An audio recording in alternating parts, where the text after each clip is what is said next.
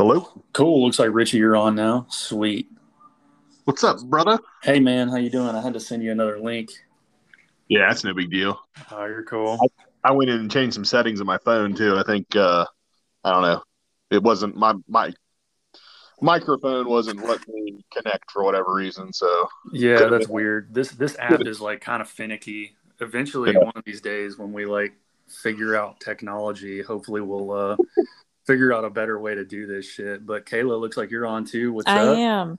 Hi. You just made me think of something. There's another program out there which you can join from phone or on a computer you guys probably already know all this, but if you need me to send that to you, I can't remember the name of it, but somebody else I know uses it, and multiple people said this is the best one to use if you're doing like remote recording between people that aren't in the room with you. So if you're looking No, for one for the future, I know it's going to be a bit, but yeah, let me know if you want me to send it your dude. way. Yeah, absolutely. We just started doing this like a couple months ago, and this was the like probably the first one that we tried, and it seemed to work out okay. The last recording we tried to do, it fucked up a couple of times, but um, whatever. I mean, it's not a bad one. Like this app is pretty user Right. friendly. It just sometimes we have some technical difficulties, and like if you drop signal, just try and click the link again. Or I think that happened a couple of times to us last time with some of the other guys we were with. Okay. But thanks for doing this with us. This is actually my first time ever talking to you, but my brother's on here too, Richie. Hi, Um, Richie. Hi, yeah, Kayla. It's nice to meet you, even though it's not face to face. It's nice to Yeah, connect with you. totally. That's pretty cool. Yeah. yeah, but yeah. So we've been doing this. We started this a couple months ago. Like I say, just for me and my brother to kind of do a way, a good way for us to keep in touch, and Yeah. it kind of has morphed into us finding interesting people to talk with occasionally and figure out, what makes them tick, their story. And yours is a pretty cool one because I've learned about you, I guess, like it was probably about a year ago now. One of my buddies recommended that I follow your like Facebook blog. And Mm-hmm. what it's called, like Log. a Yep. captain's log. Yeah. So I Mm-hmm. followed that, and then I followed you on Instagram and stuff. And I won't get into it too much. I'll let you kind of talk about it, but it's pretty interesting stuff. And so yeah, so if you want to just kind of take the reins, we'll kind of hop in whenever. Okay, sure. But yeah, tell us a little bit about yourself, what you're doing, where how you started all this, and we'll just kind of go from there. Okay, before I do that, if you don't mind, just really quickly, I'm curious about you guys. Tyler, I know you're, from what I understand, in the army, right? And Richie, are you in the military too at all? So I'll jump in and then I'll let Tyler finish with that. I was in the National Guard for 6 years here in Indiana. So Okay. but yeah, so I was in the military, did one contract. It was one of those like I wanted to do it, I always wanted to do it. I waited till later in life to do it, and I already kind of had a career going. So the National Guard was kind of my Yeah. best option. You know what I mean? It was like I could Mm-hmm. have my family, my civilian career, and then do soldier stuff on the weekend. So, but Okay, cool. yeah, I loved it. Got to kind of scratch that itch for a few years, and yeah, and then yeah, Tyler, you go ahead, man. He's active duty right now. Yeah, so I'm active duty. I've been on active duty since 2012. EOD officer. I'm currently stationed down in Eglin Air Force Base as an instructor. But I've been a little bit all over. I mean, Virginia, here in Florida. I was stationed in Washington at JBLM for a little while. Spent my last 3.5 years or so in Alaska before I came here.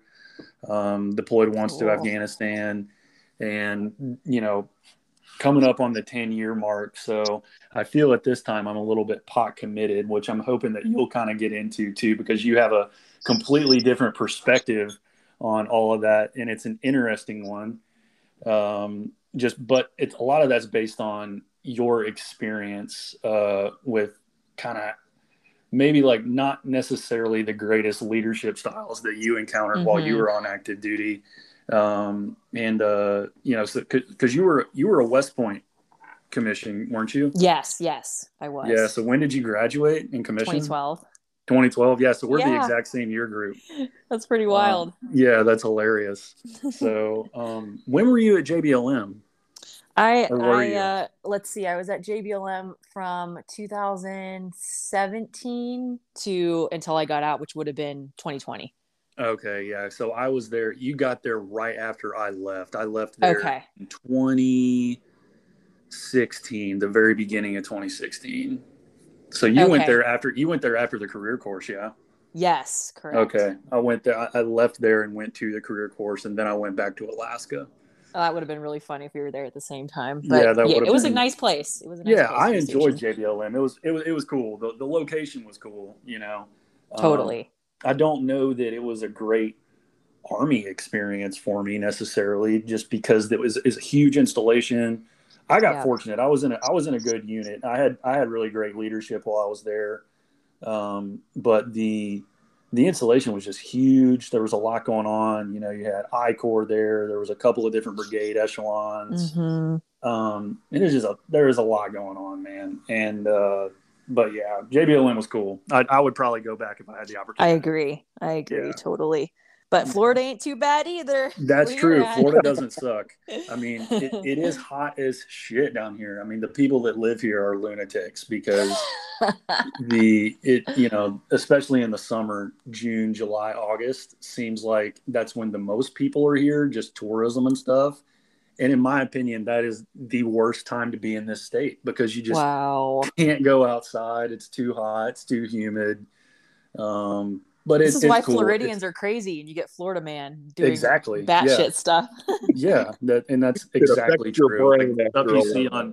the stuff you see on social media about the stuff Florida people say and I Florida people know. do is laughably accurate. Like it's not a stereotype when it's true. You know what I mean? Yep. These Florida Yep. people are lunatics.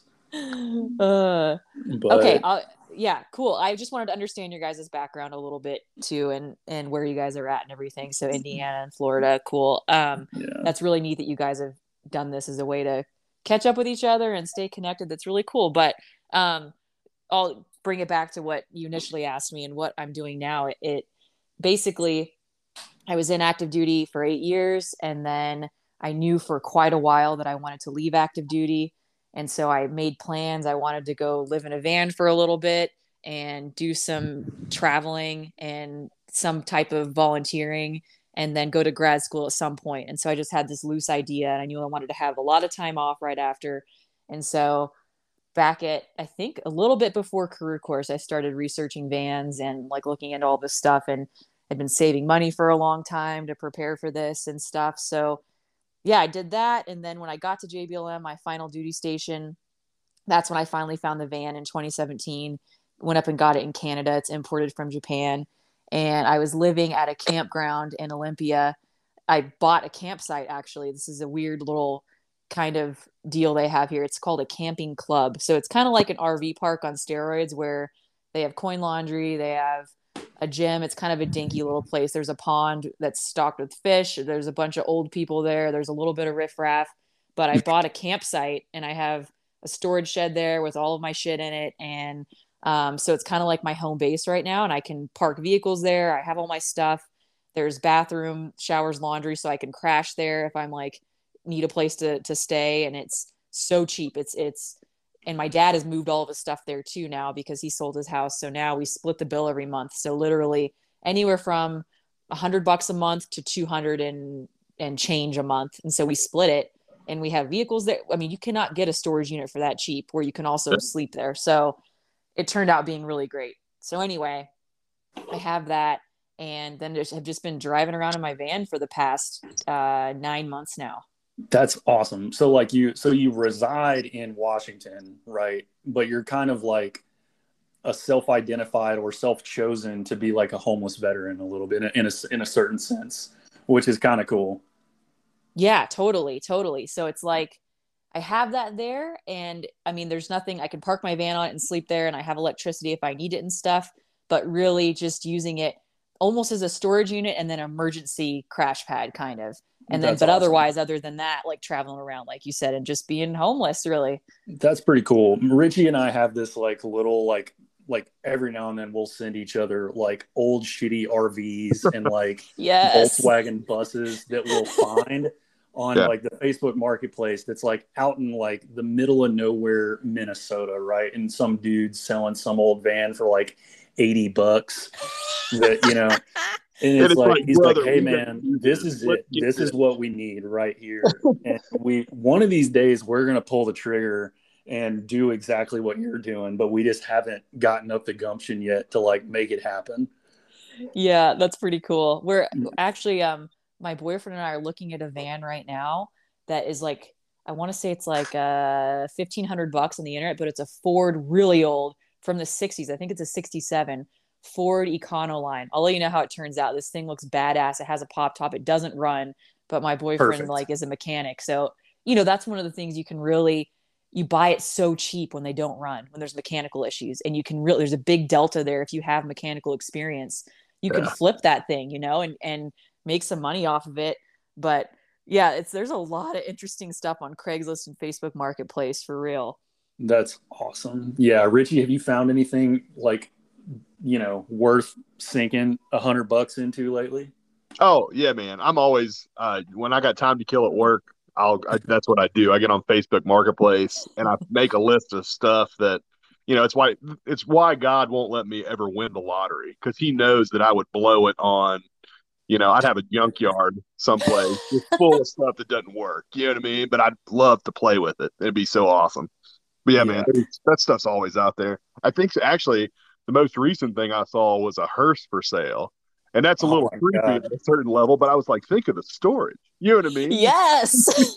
You can definitely lay down back there and You sleep. could put like a full-size mattress in the back of that thing. Totally. Hey, and nobody would mess with you either. They'd be like, that's creepy as fuck. They Yeah, wouldn't even want to.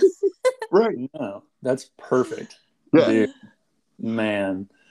So do you only have one vehicle, like one bus, or do you have two? Like, do you have an extra vehicle to drive, or is your sole transportation that van? My sole transportation is the van. I just kind of recently sold my little Subaru hatchback that I have had since 2013, and I didn't sell it before I left on this trip because things just got hectic, and it worked out because used car prices were pretty good when I just sold it about a month ago, I think. So it all worked out. I just stored it for a little bit at my lot, my campsite. So I have this one car or this one van, and then we also have an electric dirt bike that's on the back of it for like emergency transportation if we need to, like, the van breaks down and we need to ride to go get cell phone service or whatever. That hasn't happened at all yet, but it's just nice to have a little bit of a sense of security with that. So it's just those two things, and that's it. Wow, that's awesome. And you're doing like straight up minimalist like living, you know, like based on like what I'm seeing on your social media, you're doing like, I mean, you got like camp stoves and you got water purification stuff and I don't know, or do you mess with like solar stuff or like how do you do all that? Yeah, so it is pretty minimalist. You know, like you can get everything on the spectrum. You guys have seen like the charter bus sized motorhomes all the way down to like, I think mine is probably about the smallest, like, that could be classified as a recreational vehicle. You know, it's like the smallest van possible, probably. Even the Volkswagen pop tops are a slightly longer and slightly wider. So if that gives you a good idea of how tiny they are on the inside. But so yeah, it has been very, very minimalist this entire time, but it's honestly not been that bad. And it's been me and my boyfriend, so two people, 6'3", but it's been, I mean, I'm glad that it hasn't been a problem that the van is short, so you can't stand up in it unless you pop the top, and that adds about 3 feet. And then we do that. A lot of times he'll use that pop top area as like a standing desk, or we'll just throw stuff up there for extra storage. And then we do have 300 watts of solar panels on top of that roof. My boyfriend fabricated a roof rack to mount those on. And then we found an awesome, awesome solar setup at Costco, actually. Costco outfitted a lot of our stuff. So we got our giant solar generator and battery storage. We have 3,000 watt hours, and it powers the fridge and laptops and cameras and all that stuff. And then we got a really cool chest fridge slash freezer. And so it's about the size of like a bigger ice chest, and it opens like an ice chest kind of. And you can set the temperature on it. It can go all the way to like below freezing, and everything inside to be frozen, or it can be a refrigerator. You can't have, it's not a dual compartment, dual zone with both, but that's all right. And so it enables us to go out for at least a week, maybe more, with sunshine, and we can power all that stuff in our food supply and go pretty far off into the boonies with it. That's incredible. So like I mean, you strike me as like a pretty like healthy individual. How difficult is that to like prepare and take all that stuff? Because like you're not eating it like McDonald's and like Whataburger every other day. Like you're packing like a week's worth of like stuff to prepare and like cooking all that. Like is that difficult? I would say it's not easy. You know, I was like, I'm sick of eating out while I'm in the Army. Like I would go through binges of food prepping for the week, and then times when I'm just eating out because we're like staying late trying to prep for JRTC or something like that. Mm-hmm. And so I was like, okay, I cannot wait till I can focus on my health and myself and all of that while I'm doing this. And it's actually been more challenging than I thought, because the fridge is, I can't think of how many liters it is or quarts off the top of my head, but it's like an ice chest size. So there's a limit to amount of food, especially with a dude. Like if I were by myself, I could probably go for 2 weeks. Mm-hmm. But you know, when there's two people eating, you're trying to like put meat and fresh vegetables and things. And there's only so much you can fit. And so of course there's some canned goods like beans and stuff like that too. And then a ton of rice and stuff, but it's not easy, you know. I'm trying to be super health conscious, but there's definitely things where I'm like, I wish I had the ability to carry more food so I could be a bit more healthy. Like things are just, the smaller the space, ironically, it's added a lot of inconvenience, because, you know, it's cheaper to go to Costco and buy like, you know, however many chicken breasts, 24 chicken breasts in a big pack, and then put them in the freezer, prep them all up, whatever, make everything at once in a big kitchen,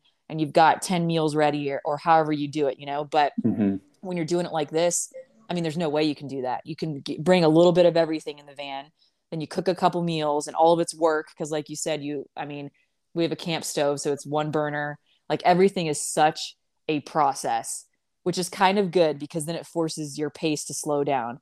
Because, you know, when you're just going a million miles an hour, working hard, a lot of hours, like meal prep is like the thing, because you can just make all this food and it's super efficient, and then you don't even think about it. And like there is value in that. But this is, I mean, it takes me probably 10 minutes total to make a cup of coffee for myself, because I have a hand grinder that I grind the beans, and I do boil the water with my Jetboil and go through this whole process. But honestly, it's good, because I'm not drinking 6 to 8 cups of coffee a day anymore, because it's a pain in the ass, and also I'm not exhausted. So I mean, it's pros and cons, but it's definitely not as easy as I thought it would be. There's something to be said about that, about kind of forcing your pace to slow down, especially coming from being active duty for 8 years or whatever you were. I mean, there's the op tempo that you encountered, and I'm sure going, you know, the training exercises, the JRTC rotations, the normal grind that comes with like an active duty lifestyle, and then constantly go. And a lot of time you really do lose the ability to kind of focus on that kind of stuff. And you're always going a million miles an hour and forcing yourself to slow down. I would assume that it's got to be at least a little bit enjoyable. To me, it sounds like a pain in the ass, like you said, to spend 10 minutes making a cup of coffee when I can make an entire pot in 3 minutes at my house. Mm-hmm. But you're right. Like I bet that cup of coffee, that cup of coffee that you make, that you spend 10 minutes, probably tastes way better than any cup of coffee you can go spend $8 on at Starbucks. Totally. And you know what? It's not even that long of a time for me. I was reading about a guy in a magazine who went to go work as a cowboy, like on a ranch for a year down in Argentina. And they were like straight up off grid, roughing it down there. And for him to make a cup of coffee, he had to go out and get firewood to start a fire to boil his water in a pot. So his took about like 30 minutes to make a cup of coffee. So I'm like, you know what? I can't even be complaining. But he also alluded to that, the author of this article, about just like what you're saying. There's something to be said for slowing down, because we are so overstimulated and inundated. I mean, whether it's your work or your family or just the internet, just noise going on around us. And we're just so distracted all the time. I struggle with that still, and Yeah. so I Yeah, think slowing down is helpful with that. yeah, I was going to say that. I think that's just the world's norm, right? Is that you should always be moving and doing something and trying to keep up with whoever or the latest and greatest this or that. So yeah, to take a step back and be able to just mellow out and enjoy a cup of coffee. Like I drink coffee all the time, but I don't know that I'd actually say I've enjoyed coffee ever. It's like a necessity. It's like, oh, I gotta have this coffee so I can keep going and do Yep. more. You know what I mean? So it's like, kind of, very poetic there. I was like, maybe I need to try to enjoy a cup of coffee at some point in the next couple of days. Just Totally. slow coffee. Yeah. Totally. And Richie, So, you yeah. do a pretty good job of that. Like because I know every now and then, speaking of just being overstimulated, you take like hiatuses from social media and the internet, and because every now and then you'll straight up say, I'll be following you, and you'll be like, hey guys, taking a few weeks off. It's getting too crazy out there. I'm gonna take 6 weeks or however long, and sometimes longer, and just unplug and just Yeah. focus on you and your job and your family, and do stuff like that. And I don't do that enough. I used to be better at it.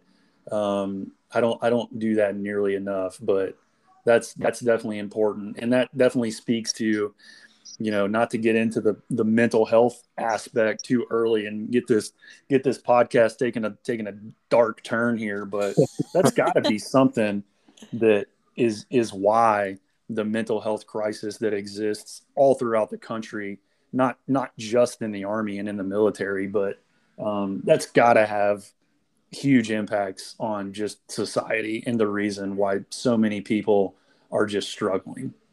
Have you guys seen The Social Dilemma? Either of you two, the documentary? Yes, I have. I haven't seen that yet, no, but it's on my watch list. Okay. It had been on my watch list for a while. I bet you'll really enjoy it, Richie, especially being someone who takes deliberate breaks from this stuff, because it is wild to think about some of this and how we're all kind of just being infected, really. Yeah, programmed. It is scary. It's so weird. It's just like anything though, it's like guns or like, so social media, it's like there's two sides to every coin, so there's really cool stuff that happens. Like we're seeing with as an example, the refugees leaving Afghanistan right now and being evacuated, and a lot of it through social media. But then like there's all this dark stuff that goes on, and it's pretty interesting. It was really like unsettling when I first watched it, because I could see myself in a lot of the characters in that film. And it was like, I know I do the exact same stuff that these people are exhibiting, and I exhibit the exact same behaviors. And after I watched that, I tried, and I it's been a couple of months since I've done this, but occasionally I'll just leave my phone at home when I go to work, right?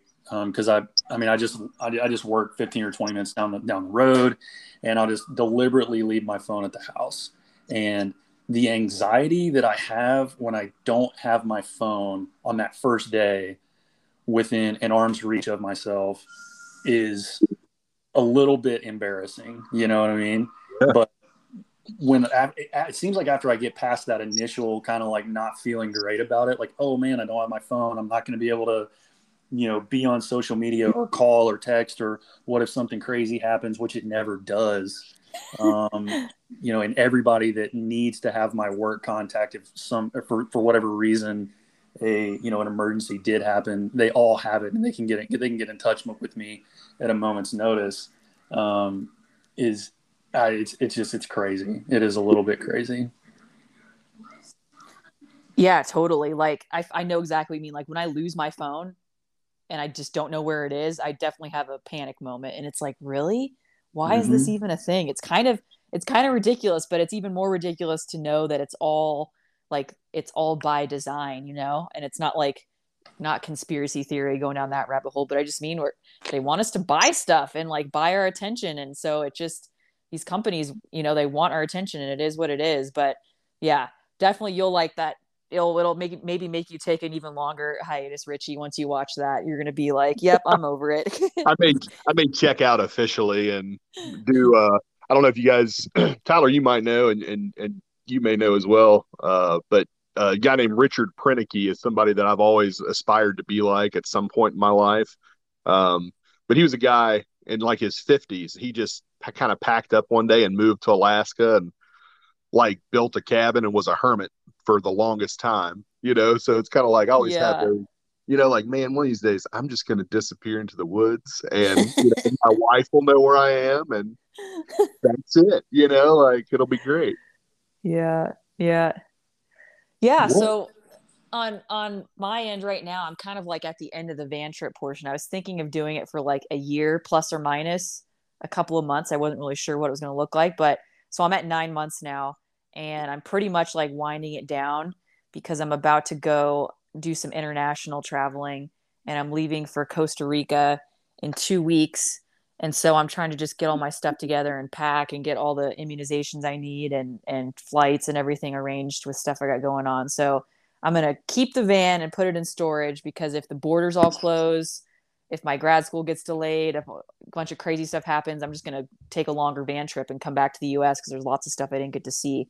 So that's kind of where what my plans are looking like right now. So is your boyfriend going to Costa Rica with you, or is this a solo trip? And how This long is are you us. staying over there?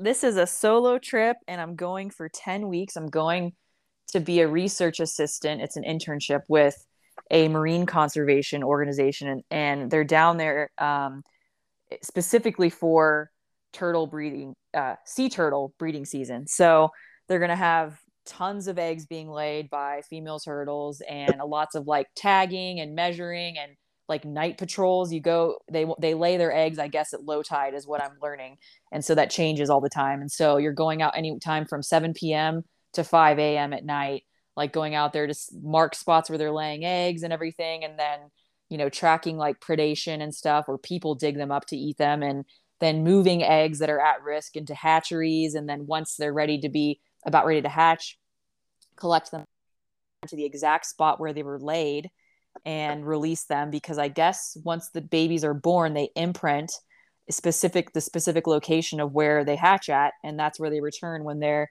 adult females to lay eggs. So I'm doing Huh. that for 10 weeks, and my boyfriend's going to do some stuff that he has wanted to do, go down to California and hang out and then visit some friends and stuff. And then after that, I've got a 10-week internship in Belize with a jaguar population monitoring project. It's non-invasive, so I doubt I'll even see a jaguar. It's more so like game camera setup stuff and stuff like that. And then after that, I have 10 weeks lined up in Kenya with an elephant conservation project. And these aren't all consecutive. I have like 2 to 5 weeks in between each one where I'm going to try to do some recreational travel pending all like COVID border closures and all of that stuff. So then that's when I'll hopefully meet up with my boyfriend and meet somewhere cool and try to like check out some new countries or some new areas that we both haven't been to. Wow, damn, That's that's like so, that's like that's the next 6 months of your life, kind of pretty much all Oconus, huh?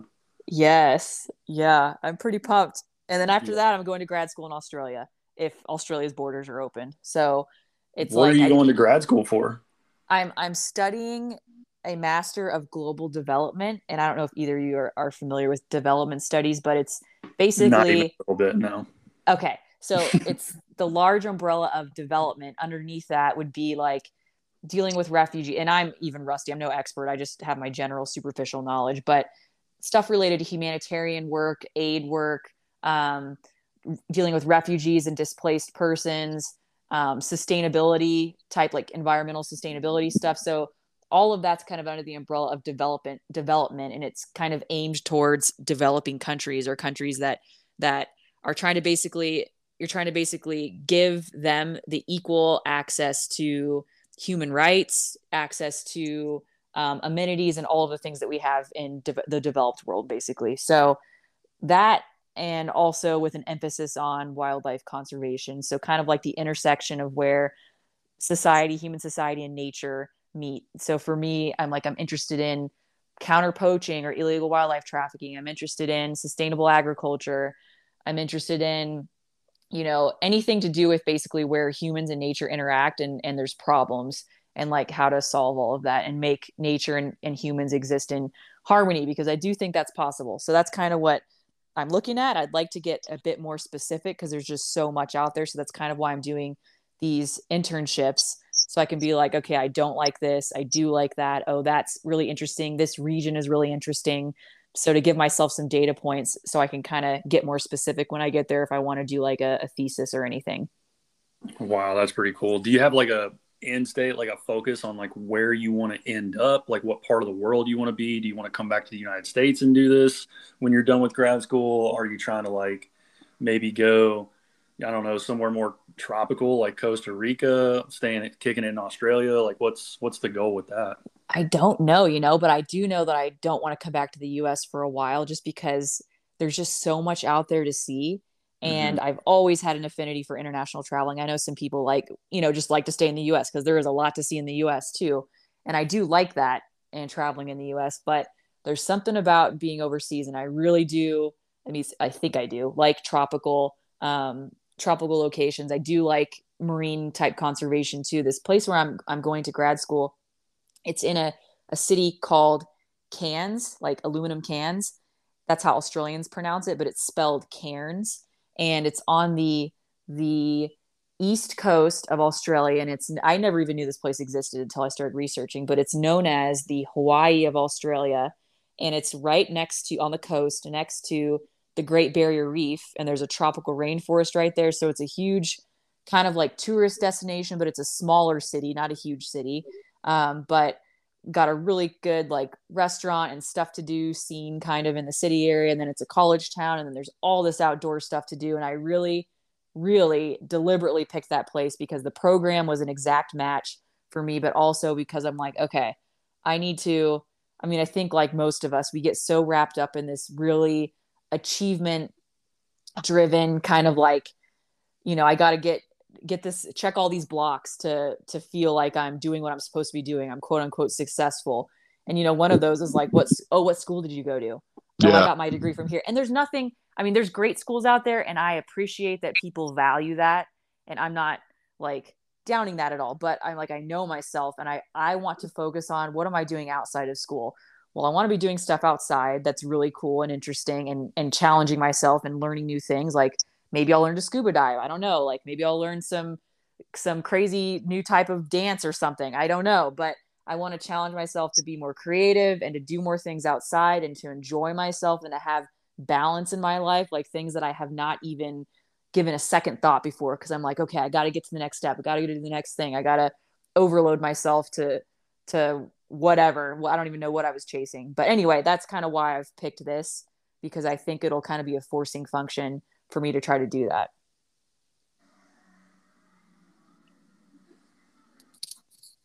That's awesome. I wonder, let's see. So Richie, Yo, what, like, I'm looking for like the next interlude into that conversation because I had a really good question, but I lost it. It's out there still. Yeah. So I guess like, so you kind of bounce around from job to job too, man. So, you really never kind of foresaw you like, so you're working at that steel mill now, right?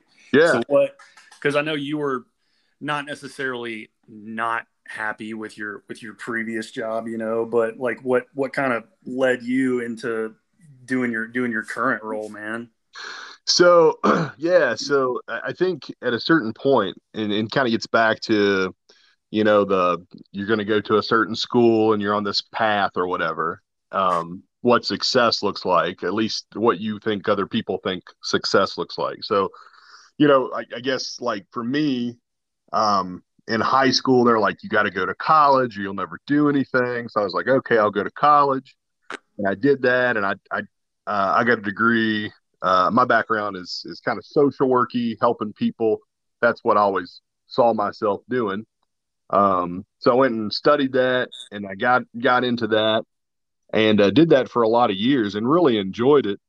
But man, I just at a certain point, it just you hear so many sad stories, or you deal with so many tough situations, you get kind of compassion fatigue is what it was described to me as at one point. Like, it's hard to my last job right before I went to the steel mill.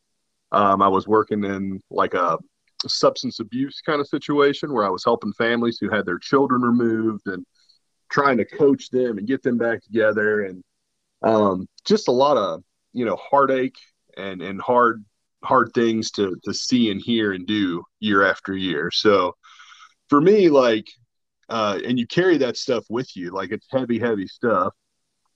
So like, I would spend all my time at work and then I would come home and be doing like writing reports or, prepping notes for court to go testify in this whatever. So it's kind of like, man, I just, at the end of the day, what I knew that I wanted to be when I was younger, I always wanted to be a husband and a father. Like, and that's a whole other thing we could talk about. But, you can't come from a broken home sort of thing. Our fathers kind of left when we were younger and raised by a single mom and struggled through many of those years. So I knew when I grew up that I wanted to have a whole complete family and do that. But I wasn't, I was, I guess, checking all the boxes, like I went to college and got a degree and I'm helping people and I'm making a difference.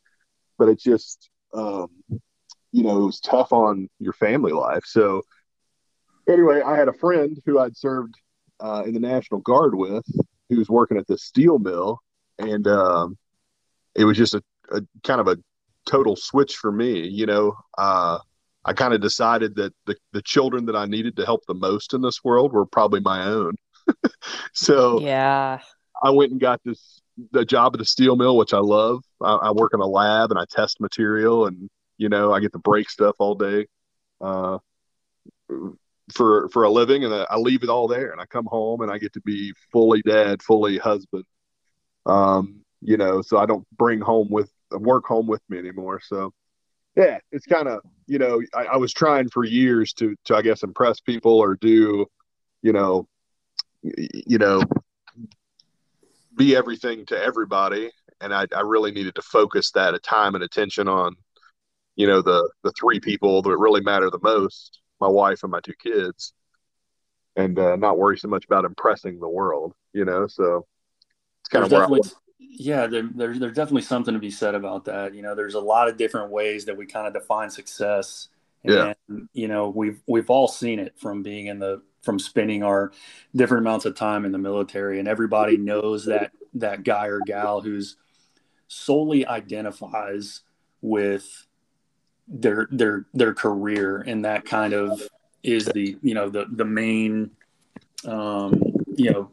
the main thing that they kind of hang their hat on, is what they've done, what they've accomplished, who they've became, if they've come up out of struggle or worked so hard to achieve this kind of level of status. And at the end of the day, your title that you carry or the diploma that you can hang on the wall is pretty immaterial in the grand scheme of things. And really it's kind of what we're accomplishing, who we're impacting, who we're helping, is really what we can do that actually fucking matters, and Kayla, I know you probably have encountered a lot of that, and and I wonder if that was, so did you always have the intention of doing 8 years and then getting out and exploring different options, or was it something else that kind of drove you to exit the military when you did? And if so, what was that? And what kind of led you to go ahead and get started on this path now? Well, I knew pretty early, and like I remember at some point early on when I was a PL, I was becoming very frustrated. And I mean, I imagine that's any new lieutenant, as you kind of like your eyes are open to like what I thought the Army was and what the Army actually is. Yeah. So there's that. And I was just like, this can't be real. And it just, I felt like, I don't know. I tend to be a very positive person, but I felt like I saw a lot of things that were just really disheartening that I didn't think were going to change. And it kept repeating itself over and over. So there wasn't one big, like, terrible traumatic event that happened and kind of like flipped my switch where I'm like, I'm getting out. But it was more so like a bunch of little things that I just saw repetitively. And and it kind of just discouraged me more and more over time. But I don't know if either of you know what this is, but I had an additional duty service obligation Yep. ADSO for graduate school. So it was a grad so. Mm-hmm. And anyway, it's a long story, but it was a not a good choice. And it kept me in for 8 years, which I'm now thankful because I have the GI Bill, but I could have left it at 5. And I don't regret my path at all. And I'm glad I ended up staying in for 8. But yeah, I had been for many years. I mean, at least I would say by first lieutenant, by the time I was a senior PL, I was like, okay, I'm going to get out as soon as I can.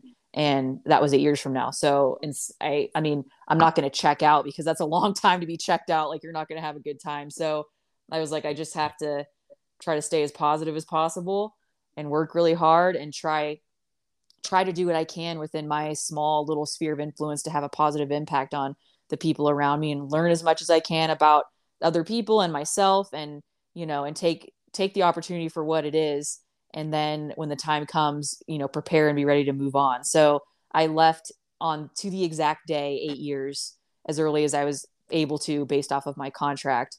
And it honestly worked out just great. I'm glad I got to stay as long as I did and have all the experiences and everything. And it's interesting because, I see just a lot of commentary now about like getting out as soon as you can so you can get a start on your civilian career because you'll make more money and like staying in is stupid and you're an idiot if you stay in kind of thing. And I don't necessarily think that either. And I think that like for me staying as long as I did, it gave me a lot of good experiences and weirdly enough, like made me very desirable for all of these wildlife conservation internships that from what I understand, a couple of them are pretty competitive. And I was like really surprised, but you wouldn't think that anything I really did would translate into that, but it did. So I'm thankful overall for how all that played out. At the end of the day, it seems like it worked out pretty well for you. Totally.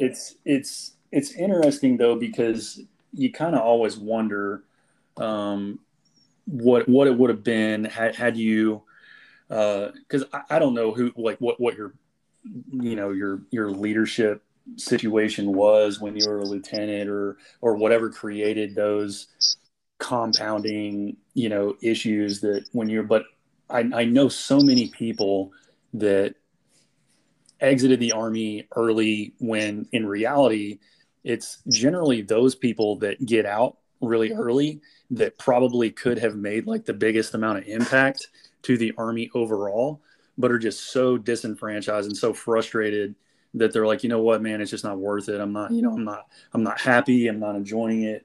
I need to go try something different. When had they, and a lot of it's just shit luck. Mm-hmm. It's a bad first duty station. It's a bad company commander. It's a tough deployment or tough op tempo that you're dealing with. And had they, maybe their first duty station been a different situation, they might have stuck around and done something different in the Army or whatever branch of service it was. But right. I'm kind of like you. I don't subscribe to the idea that, it's things work out bad, but I think everything kind of works out the way that it's supposed to in the end of the day. And if you're going to exit on good terms and try something else and do whatever, kind of follow whatever makes you happy. You know what I mean? Totally. And like for me, I had some really good leaders. It was probably about 1 out of every 3. I feel like if I had to like try to lay those statistics out that were just like so solid that I would do anything for. Hey, that's a Hall of Fame career in baseball. It's just like, seeing overweight field grade officers or my company commander who was overweight and hid in his office during PT and like just to the, incompetent people who blatantly didn't care about, we had to do, as an example, I was an MP. So we had to do like DUI checkpoints at like 3:00 in the morning when it's 10 degrees outside and I'm standing out there and a bunch of us are standing out there in the platoon and it's like freezing. And my company commander's like, oh, I'm going to come out and be out there with you guys. And he like fell asleep in his heated vehicle parked about 30 feet away behind a corner. And I was like, you gotta be kidding me. This dude's asleep in the heated vehicle. So just stuff like that, where you just see, I mean, some of it's the bureaucracy.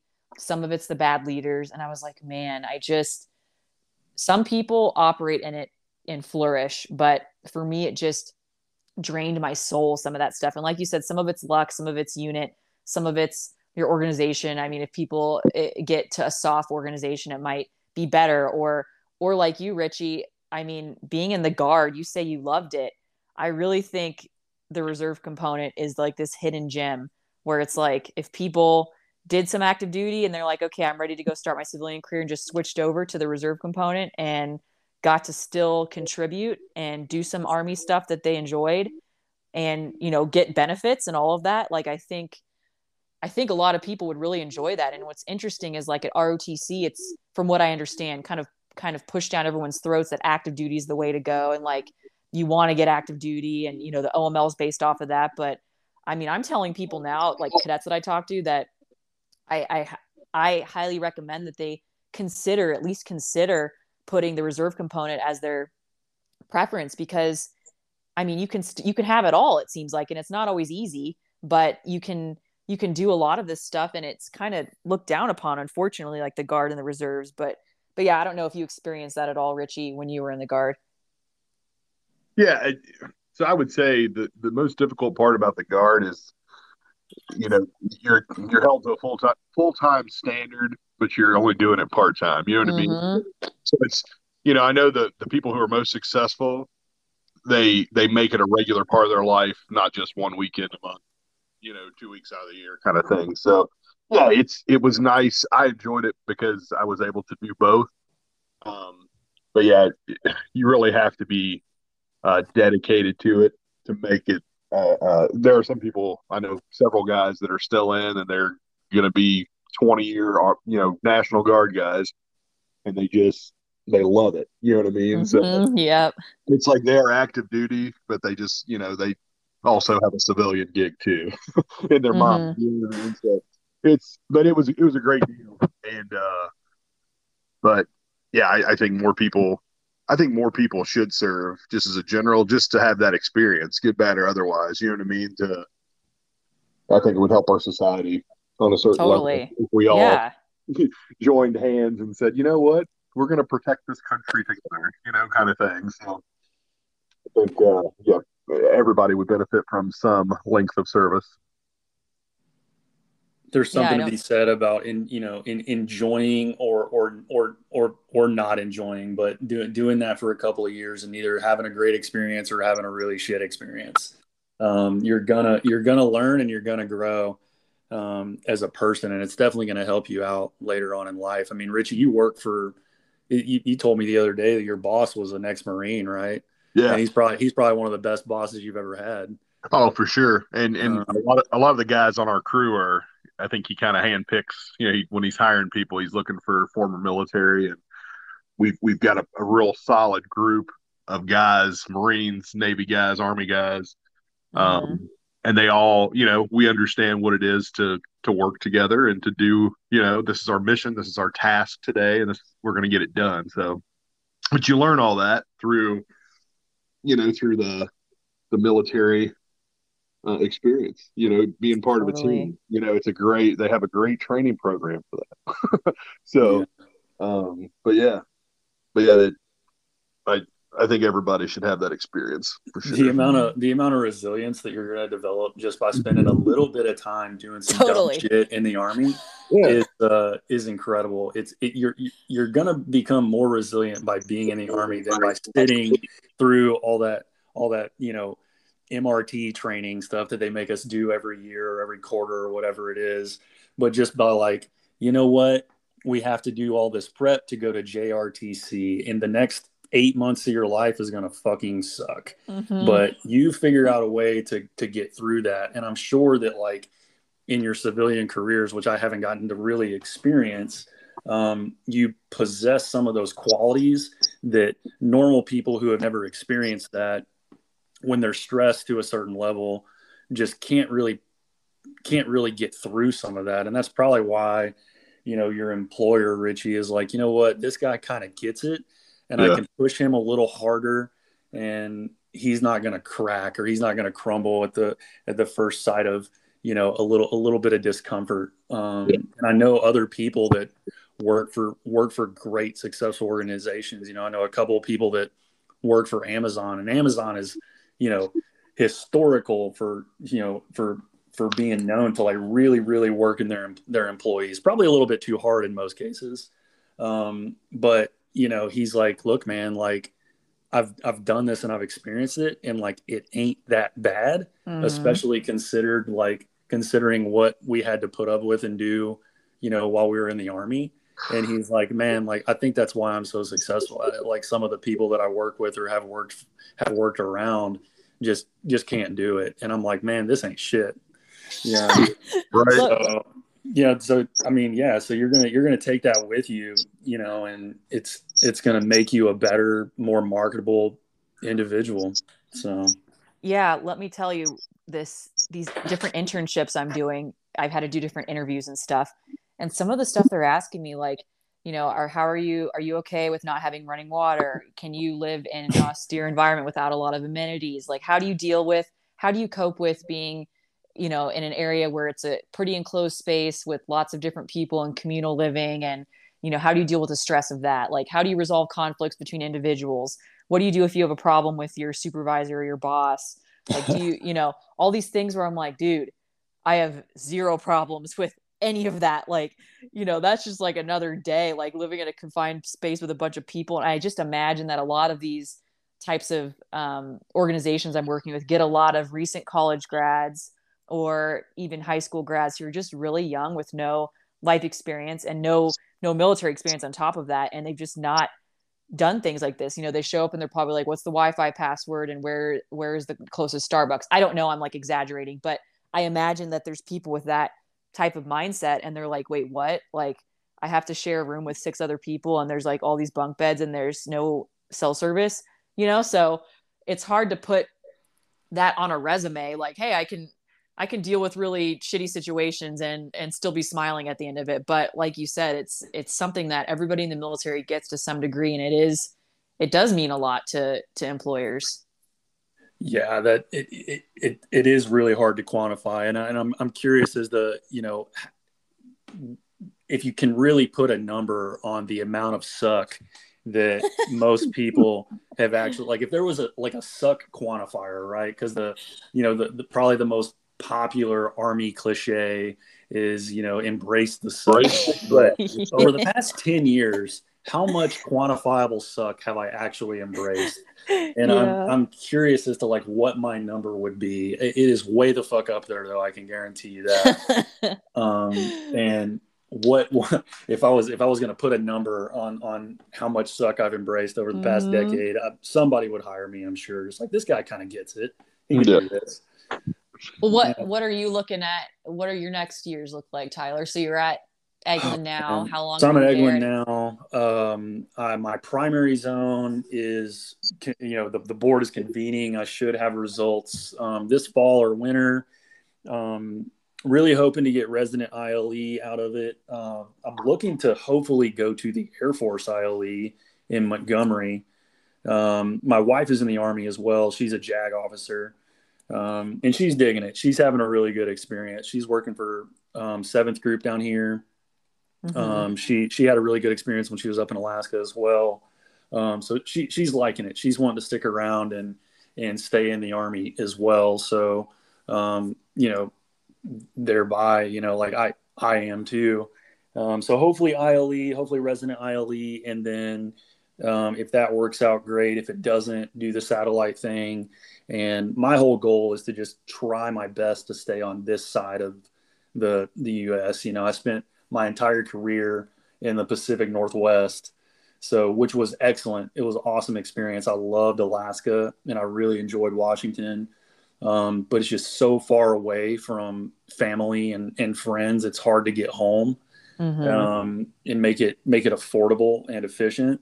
So I'd really like to, stay around here, North Carolina, Kentucky, Georgia, maybe as far west as Colorado would probably be as far away as I'm, I would be happy with. But it would be cool to kind of stay in the South because that's where we're from. Okay. But yeah, the the next step is, doing the, the widely feared and largely unanticipated field grade time, which just I'm not necessarily jazzed about, because all roads lead to the same place for us. It's once you're done with command, it's all staff pretty much after that, and that's in every single line of work that the military has to offer, from Delta to Special Forces to EOD to logistics, MPs.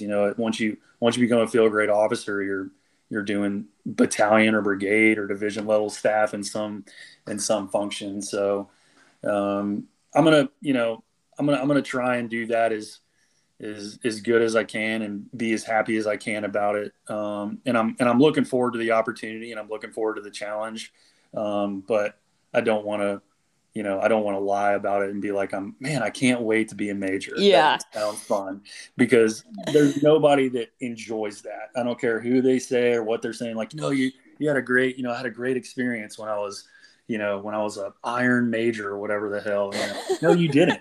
You did not have a good time as a major, man. You got, it's like being a lieutenant again, only you're just, you're paid a little more, but you're working for, colonels and stuff, and it's just, you're getting shit on so hard. But I'm pumped about it a little bit, but I'll make the best out of it, because that's what the Army has taught me to do in the past 10 years, is make the best out of shit situations. Totally. And your wife's enjoying it, and you guys are going to be moving together and experiencing it together. And it's like, that is the one thing that the Army does pretty well and does right, is the Married Army Couples program. And we've been really fortunate, to be able to be in the same spot since we got married, 5 years ago. So had it, if that wasn't a program, or that wasn't around, I would almost guarantee that, the next 10 years of my life would look way different, or at least the next, couple of years, because I have zero interest in doing the geo batch thing, and me going here for a couple of years and in commuting. There's going to be some of that just has to happen while I'm at ILE, which is kind of why I'm really hoping to get the one in Montgomery, because it's going to be closer to where she is here. If she wants to extend for a year, or if she can PCS to Campbell or something, then I can, that's a weekend drive that I can make. But all the way out in Kansas, there's not a lot out there, and it's kind of a long flight. So, yeah. Well, I'm glad it's worked out for you guys. And I even think about, like, just my friends who are married, or other people who have, like, a civilian spouse, and, like, the kind of profession you have to be in as that spouse to be able to move around so much and still, like, get and keep a job. You know what I mean? And it's just good, so because challenging. It's so challenging for those guys. The dual military thing. I mean, I have friends who are dual military too, and it looks pretty rough. Like, it can be rough sometimes, but at least there's that. Like, you both have a job that you can keep despite all the moving, and there is a good likelihood you'll be together for it. And so that's nice. That's really nice. Yeah, it works out. And I was having that conversation with somebody the other day. It's, it's like, and actually it was the kind of the flip from the norm. She is in the Army, and her husband is the Army spouse, right? So he does like real estate stuff. So every time they move, like, while he does have the experience, he has to redo some sort of real estate, like, I don't know if he has a license or something, some sort of license, like every couple of years, So I think they've done that in 2 separate states now. So I would think at some point there's got to be some sort of reciprocity, but I guess every state has their own little laws and rules and regulations that you got to get smart on. But yeah, that's challenging. There's not a lot of other careers out there that both can really grind and hustle. But the dual military thing, it is challenging, but it's working out pretty well for us so far. Well, that's pretty cool. Yeah. What does your boyfriend do? Was he in the Army too?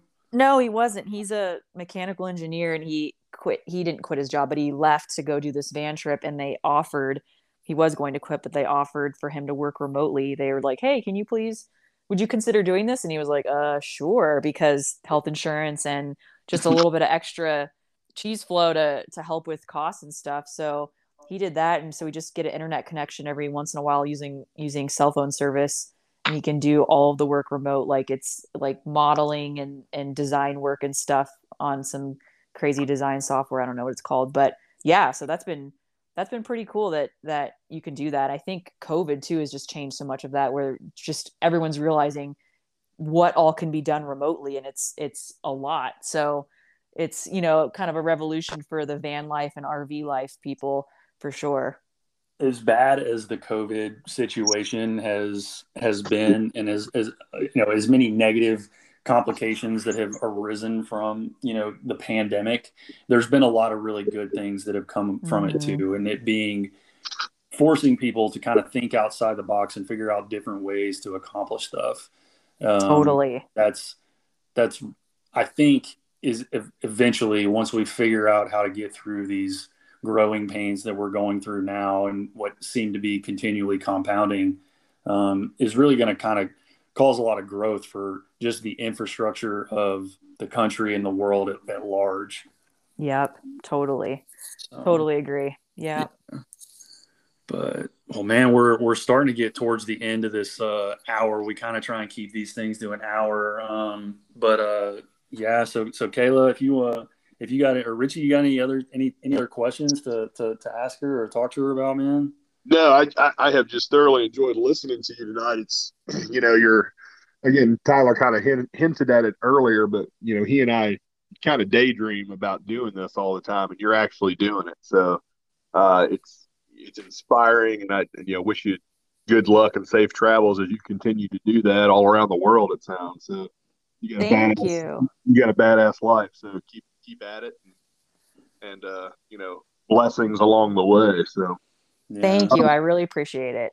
No, absolutely. And there was a list of stuff that I wanted to kind of get to, and we got through most of it. There's a couple things that I didn't get to quite ask you about, but maybe we'll save that for the next podcast, if you can come back on and talk to us again. Sure. Maybe it'll be after I've done some overseas traveling, so I'll have some more interesting stuff to talk about. No, that would be awesome. It would be fantastic to catch up with you, maybe, in 6 months, and just like, where is she now? Like, how's it? Totally. Tell us about the baby sea turtles. Like, Hell yeah. The Jaguars, all that would be cool. But now, before we get off here, please plug all of your social media stuff, any of that you want people to know about, because we want people to be able to keep up with you if you would like that. So. Okay, you just mean plug. You just mean like say it, right? So yeah, it's in the recording. Just making sure. Yeah, just say it and then verbally plug it into the iPhone. Okay. Right now. I'm just making sure. Sorry, my one brain cell's in overdrive right now. Really, the main thing is just my website. I learned how to make a website. It was very painful because I'm not a tech person, but it doesn't look too bad. So the website is acaptainslog.com, and then from there's the social media stuff links are on there and everything, so people don't have to go on a wild goose chase. But yeah, acaptainslog.com, and that's where I'm trying to learn how to write and document things, so everything's kind of on there. Yeah, I pulled up your website. It looks fantastic. It looks super professional, and it's well laid out, easy to navigate. So I'm so glad. I'm so happy to hear that. I appreciate that. I worked very hard on it, so thank you. No, you're killing it. Keep it up. Thank you. Awesome. Well, Kayla, thanks for coming on again. Really appreciate it. Hope we can catch up in the next couple of weeks. Hear some more stories, maybe talk about some of the stuff we didn't get to. But seriously, thanks for doing this. Best of luck during your internships and your whatever life has in store for you moving forward. This was a good podcast, and I hope you enjoyed it. I did. Thank you both so much. It was really nice meeting and talking with both of you. So thanks a lot. Yeah, absolutely. So thanks, guys. Follow Captain Kayla on Instagram, a Captain's Log, on our website, And make sure you follow us on 7 Bravo on our Instagram as well, and look for our podcast on Spotify. So thanks a lot, Kayla. Richie, holler at you later, man. Okay. See you, brother. Love you. Bye-bye. Bye. See ya.